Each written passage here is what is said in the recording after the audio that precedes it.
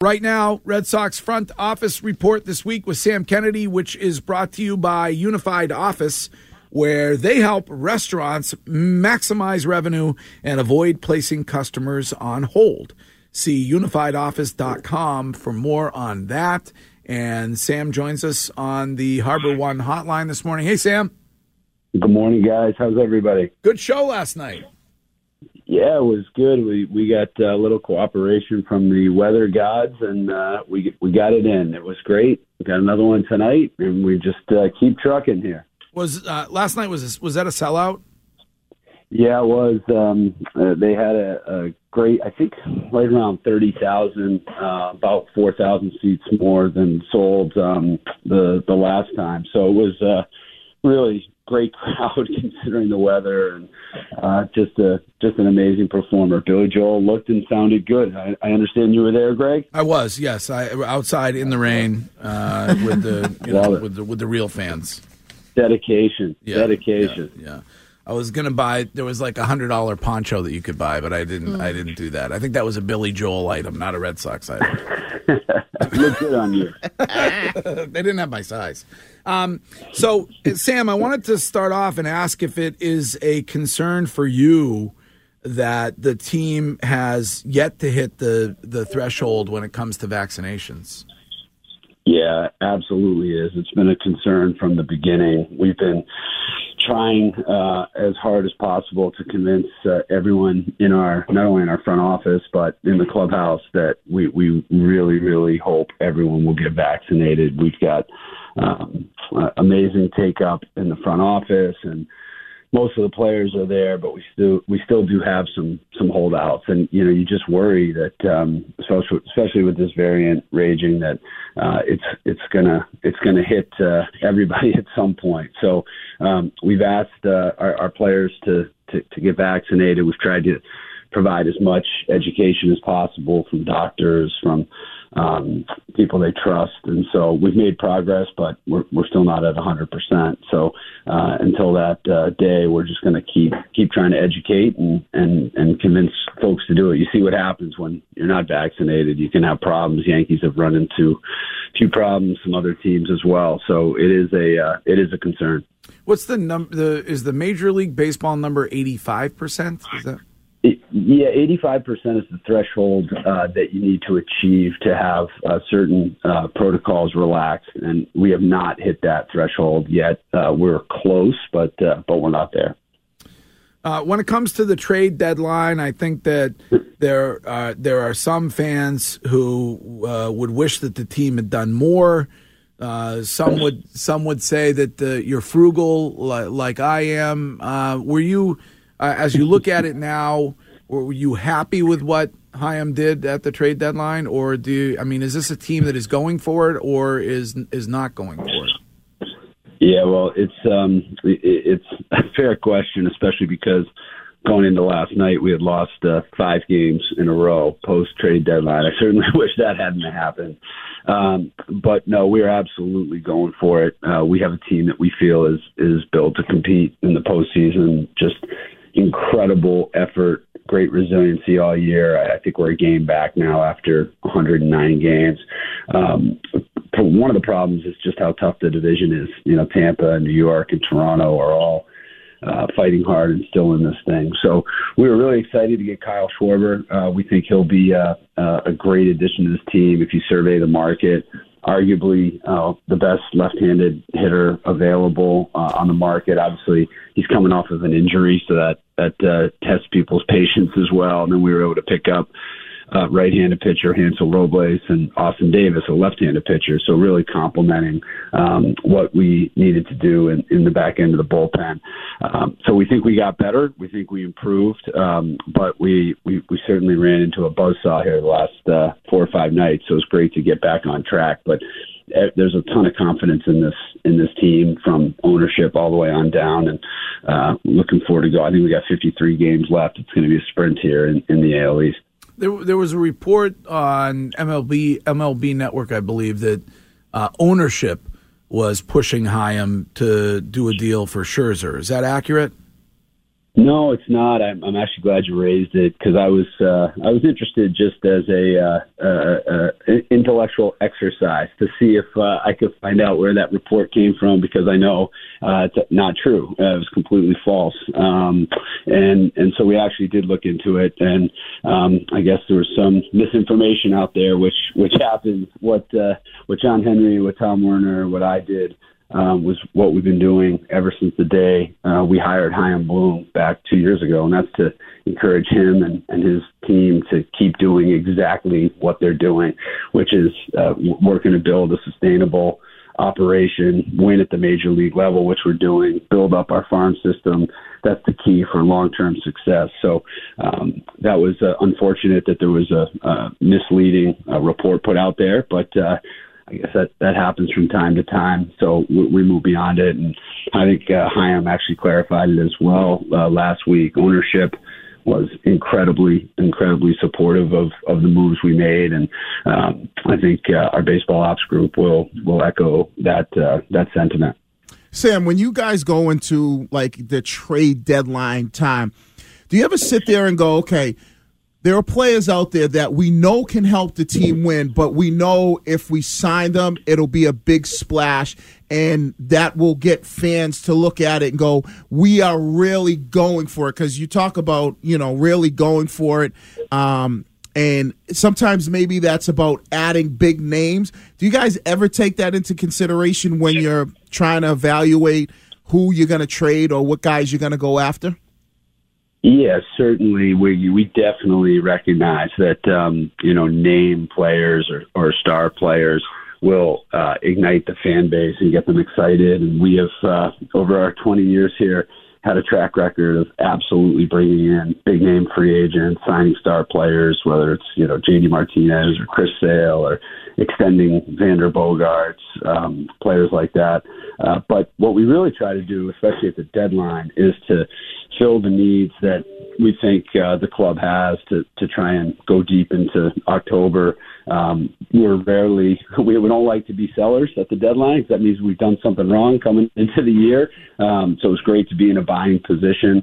It's interesting. Sometimes the big splashes that you don't make are the ones that help you out. I go all the way back to 2004. I remember when we traded Nomar Garciaparra at the deadline, and that was a controversial move. It ended up landing us Orlando Cabrera and Doug Mankiewicz, and shored up what we thought was a problem with the team, and that was defense. And we all know what happened. So it's hard in the moment when maybe if you don't make that splash or sign that big free agent, because we know the fans deserve and expect commitment, and we've been there, we've done that. But sometimes the best moves that you make are a move for a guy who may help you in a pinch hitting situation late in October. So you have to look back on the deals and see how they worked out. We'll see how successful we were at this trade deadline. It's going to be tough in this division, but we're confident. And again, like I said, it's good to get back on track last night. Sam, you've talked about building up the organization and kind of the hard balance between the present and the future. When you look at Schwarber, who you just brought up, what was most appealing about him, both for the present and the future for the Sox? Yeah, it's a great question. He's a guy who has been in the postseason, has actually come back from injury to contribute mightily in the postseason. Everyone knows what he did in 2016. And so beyond the bat, which we needed to add some left-handed pop to this lineup, beyond the bat, from all of our work and intel and research, he is an incredible force in that clubhouse, of positivity, leadership, setting the right example. So really excited to add a caliber of person, someone who has that positivity and is a World Series champion to this club. We think that'll help. But then you look at the Yankees, and they were very active. They were, whether it's Rizzo or whomever, they went out there and did deals. Does that say that? Yeah, they had to be active, because I think they're 3-10 against us, Greg. Yeah. All right, so that's not something where you can look at it and go, all right, that's a team that's going for it, as opposed to the Red Sox saying, all right, we're kind of standing pat here, and we think this is a team that can that can go all the way.